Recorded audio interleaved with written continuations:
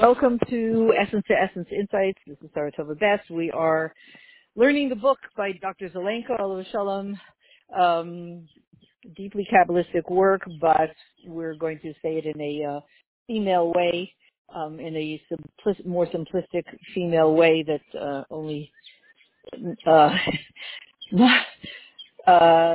in the Ezras Nashim, we have permission to do that. Okay, this is a chapter. This is the first chapter, and it's the chapter on Aleph. And remember, the essence of the book, as far as I can see, what is the purpose of the book? It's many, many, many deep Kabbalistic concepts. So the question is, and I really looked to see what his point was. Why is he in one book probably telling us everything that he learned, hundreds of concepts packed into one book, and deep Kabbalistic concepts, for what purpose? And I believe that it's in the introduction, in which he's saying essentially that when you live in a world that operates by what's called the corruption of finitude, which is explained in another audio, you will not be able to survive, God forbid. It will become more and more and more difficult. When we live in a physical world, when we live in a physical world in which you don't see Hashem, which you don't see God, life will become more and more and more difficult. And the only solution, while we're doing this, we're here for a reason, which is to bring that Hashem that we don't see into this world. That's great. But it's tough doing it. It's tough doing it. It's not only that it's tough doing it, it's tough surviving this world that you have to then permeate with godly light. So it's one thing, it's almost easier. The easiest part is making what's called a dir b'tachton, permeating this world with godly light, with Hashem's light.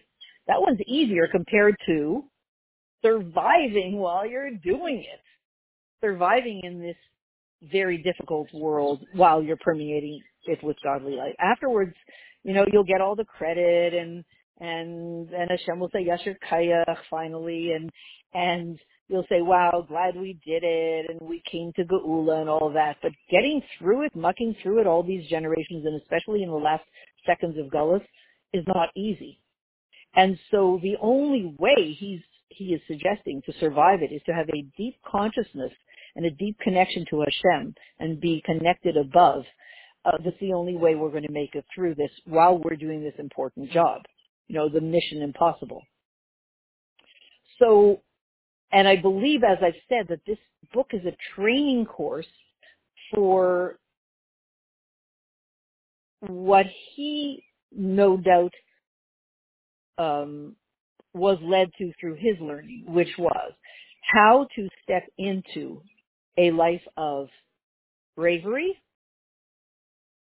nobility, determination. How to step into a life in which that is the way you live. You're brave, you are noble, you are determined. What will enable you to step into such a life and maintain it and not back down and maintain your malchus and become a leader? And even in his case, and certainly in our case as well, certainly we're being empowered to do that, to be those to whom the merit is given to heal the world. Dr. Zelenko was sent a unique gift. He was the one to whom the knowledge of how to heal, how to cure people and keep people well during a complex virus, someone was going to be sent the refuah, and it was him. In order to be the one who was chosen from above to receive that recipe, you have to have trained yourself for many years before to be a fitting vessel. So that work just began. What he did, he's now asking us, and we're very aware, he's very clear in his last weeks that he's asking us to carry on the battle that he began. So our job is to step into, to become brave, or further, being brave, noble, determined, with the ability to heal the world. Okay, so now we're doing chapter Aleph because this learning hopefully will move us along that path. Okay, Aleph. Now, don't get scared by the English. It's pretty cryptic, but I'm going to translate it. I'm going to translate English into English. The end is wedged in the beginning, and the beginning is wedged in the end. We've all heard that. It's actually from Sefer Yetzirah. And what is it telling us? It's telling us that space and time is not a line. You know, you think, you start a line, you draw a straight line, take a ruler, start over here, and draw a straight line all the way to the end. Right? Now, when you're saying, now, is time a straight line? It's started at the beginning and it's going to come to the end. It's one long line of history. You ever see those graphs of history? The long line, it's straight.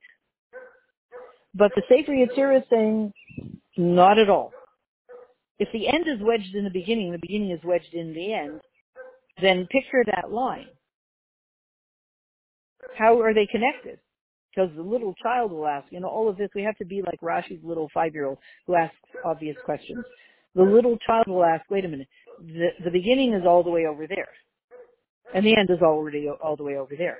If I'm going on a trip to New Zealand, so I may start off in, I'm beginning my trip in New York, and then I'm ending my trip in, somewhere in New Zealand.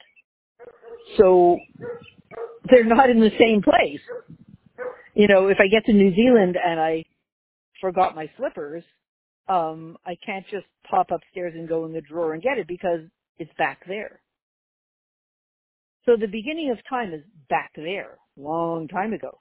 And the end of time is all the way up there. If it's a straight line, they're not connected. So if Sefer Yetzirah is saying the beginning is wedged in the end and the end in the beginning, vice versa, it means somebody took this line of time and made it into a circle. Right? You have a necklace and it's laid out on the table in a straight line. But then sometimes it's just kind of a one piece, just one long straight line of kind of a gold thread. And then what you do is you make it into a circle and you clasp it behind your neck. So imagine all this time, that's, so to speak, Hashem takes this line of time and he makes it into a circle and he connects the two. That's what it means in Sefer Yetzirah. Now, great. So now there's no beginning and no end. It just goes round and round and round and round and round. But if the Sefer Yetzirah speaks about the beginning, there's got to be a beginning. The end is wedged in the beginning, so there's got to be some beginning and there's got to be some end, although we don't see it anymore because it's a circle. So here's the surprise. Here's the really surprising. This is a really important thing. I would say fun fact, but I don't know, it's a little vernacular. This is a really important thing to know when we struggle with self-esteem. What is the beginning? The beginning refers to the first movement of Hashem's will toward the existence of Jewish souls.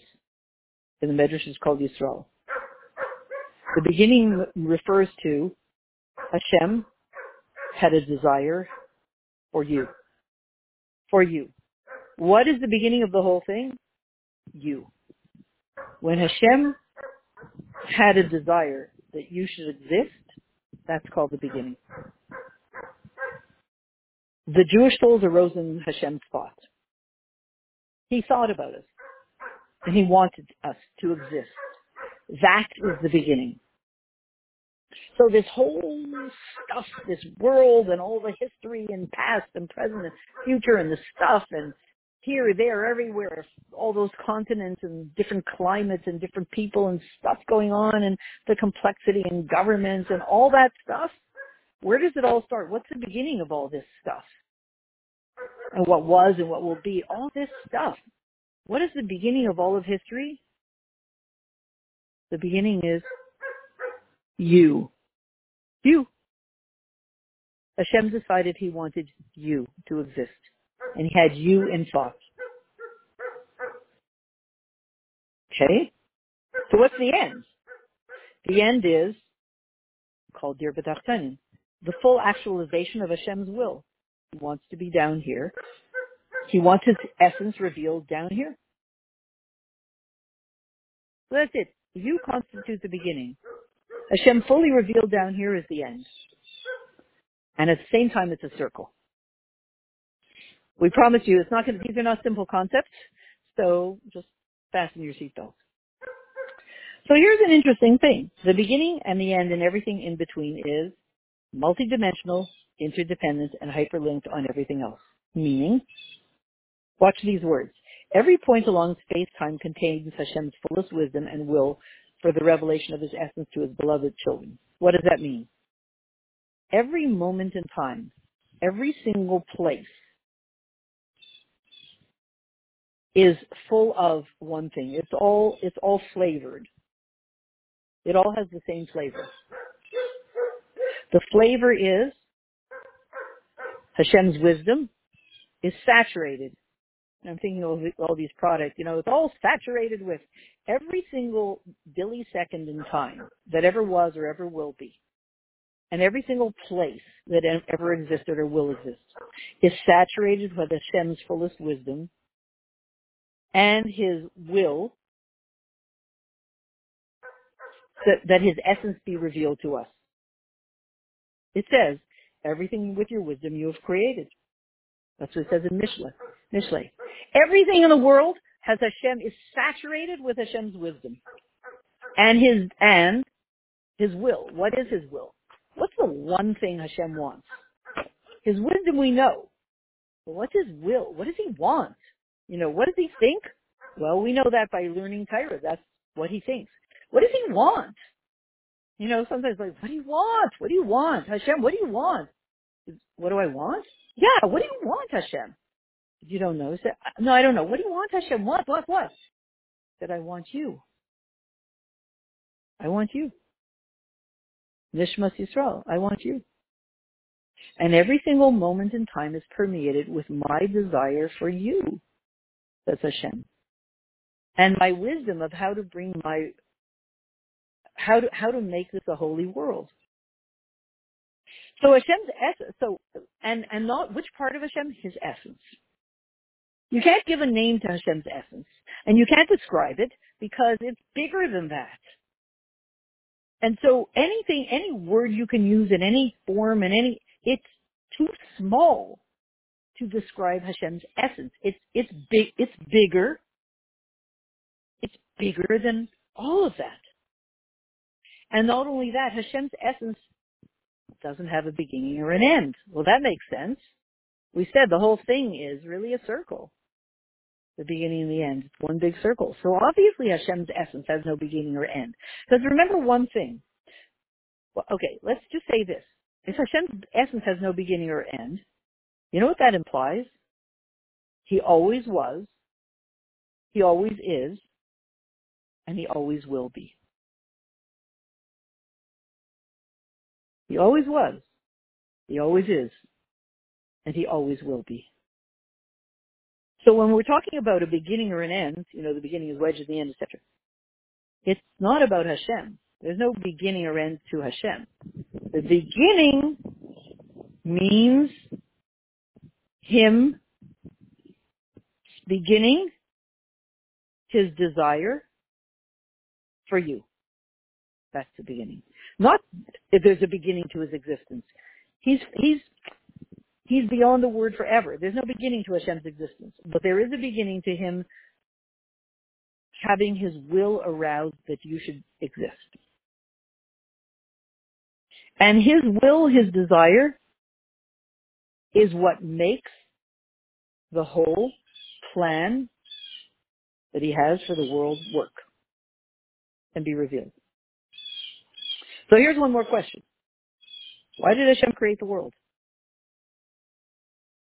Right? He wanted us. He made us. There's him and there's us. Great. Done. Don't need anything more. Hashem, you wanted us. You made us. Here we are. That's it. There's the marriage. And Hashem said, I know, but, hey, you guys, it's great. But we need a place to live. We need a place to hang out together. You and I, says Hashem. So I'm going to make a world. And you and I, for us to really have this marriage, it's for you and I to be on the same wavelength. I'll tell you, we'll learn Torah together. We'll share the wisdom. And we'll share the job of bringing me, says Hashem, into this world through your mitzvahs. Hashem is very clear. He says, I want my essence to be seen down here in this world, in space and in time. In this very place where, I'm infinite. I'm beyond all time and space. I'm going to be in time and space. So here's the question. Come on. Hashem, if you're above time and space, how are you going to fit into time and space? How are you going to fit an elephant? What is it, through the eye of a needle? You can't do that. How are you going to fit an elephant through a keyhole? You say, hey, could somebody open the door and let the elephant out of the pen? And they say, no, it doesn't. It's locked. It doesn't open. They say, okay, so tell them to go through the keyhole. That's ridiculous. You can't fit an elephant through that. So Hashem is not even just big and huge. He's infinite. So if he's infinite, how can he fit into a finite space? And here's the clunce. Here's the trick. You're talking about something that's infinite and something that's finite. This is called opposites, right? Like man, I'll give you a bunch of the opposites. Man and woman, opposites. Spiritual and physical, opposites. Soul and body, opposites. Think of all the opposites. Milk and supply, Think of all these real opposites that don't seem to go together. How do you glue two opposites together? How do you put freedom into a tuna fish sandwich? They're come on. How do you put two such things together? They're total opposites. Says Hashem, there's only one thing. There's only one kind of glue that will glue opposites together. Including, there's one kind of glue. It's the same glue that's used to make a wedding. To take this boy and put him together with this girl, this man and put him together with this woman. Two absolute opposites. What's the glue that will put these two opposites together? The glue is Hashem's essence. Only Hashem's essence can put together perfectly, in a perfect blend, two exact opposites. As we're going to learn this Sefer, we have to keep that in mind. This principle, what is the glue that puts together two complete opposites? Hashem's essence is that, so to speak, glue. I'm sorry for being disrespectful in the way I use these words. It's so, street language, but otherwise no one will understand what I'm talking about. And so he's saying here some examples of two opposites: infinite and finite, heaven and earth, miracles in nature, soul and body, spiritual material, husband and wife. Okay, now we're going to come to the Aleph, because this chapter is about the Aleph. So, remember that we said, Hashem said, I want you. And then he had us. He created us, at least in thought. And then he came to us and said, he didn't say, hey guys, but let's pretend. Hey guys, should we make a world? And we said, yeah, okay. It says, Nimlach b'nishmaseyim. Nimlach b'tzadikim. He came and he consulted with the neshamas of tzadikim, meaning us, that should we make a world? And we said, okay, yeah. So Hashem, how are you going to do it? He said, through my speech. Through my speech. Because it's an interesting thing. And the speech, through the 22 letters, just think about it. When there's somebody else in the room, you might talk to them. When there's nobody in the room, you're going to think. So if you see somebody sitting and talking, you figure they're either on the phone or there's somebody else in the room somewhere in the kitchen and you just don't see them. So they're talking to somebody. Maybe they're talking to Hashem. There's someone else. If they're just sitting and thinking, maybe it's because there's nobody else there. When you want to communicate with yourself, you usually think. When you want to communicate with somebody else, you talk. So Hashem said, if I want to make something that seems like it's something else other than me, I have to speak. So I'm going to speak the 22 letters of Torah. And the Baal Shem Tov says, forever Hashem, your words stand firm in the heavens. If Hashem created the world through Asar Mamars, 10 Mamars, 10 sayings. And if, the Baal Shem Tov says, if for every single millisecond Hashem is saying these 10 sayings, these 10 Mamars, again and again and again and again. And if he wanted to destroy the world, God forbid, very simple. You know, there was once a story about a few scholars got together and they said, what would Hashem have to do to destroy the world, God forbid? And one said, a tsunami, and another one said, earthquake. We've had all those things in the past 15 years, haven't we? Right? And then one wise scholar said, no. If Hashem wanted to destroy the world, God forbid, he doesn't have to do any of that. He just stops for one split second speaking to create the world. He stops saying, let there be a world, let there be sun, let there be moon, let there be light, let there be this. He just stops saying that for 1 second, and that's the end. Over. Because the electricity, so to speak, through which Hashem operates the world and makes it work is his speech. Turn off the electricity, the clock is going, whatever. Turn off the electricity. Immediately the refrigerator stops buzzing. You have this big heavy fan, like, pull the plug, quiet. That's the end. No more electricity. Yeah. Hashem stops speaking. Pull the plug, boom, end of world. So,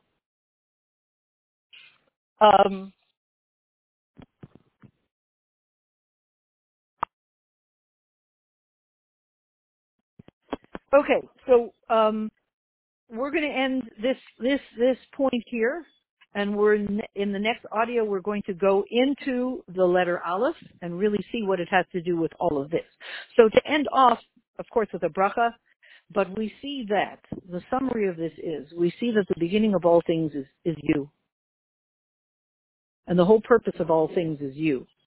And your job, on the one hand, it's a difficult job to bring Hashem's presence to be fully revealed in this world, which is called Dir B'Tachsein. It's not a simple job, especially since it's such a difficult world to be in. And yet, perhaps the knowledge that you are the center, you are the beginning of Hashem's will, and you always will be, empowers you to march forward and do the job, because the goal that Hashem has to be fully united with us in a way that justifies all the struggle that we had, I guess. It will more than justify all the struggle that we had, and we will look back and realize what we created with all of our work and all of our struggle. And when we find ourselves in the Beis HaMikdash Shlishi at the end of the project already, immediately now. Please tune in for the next. We're going to now discuss in the next audio the letter Aleph, which will complete this topic. Thanks so much.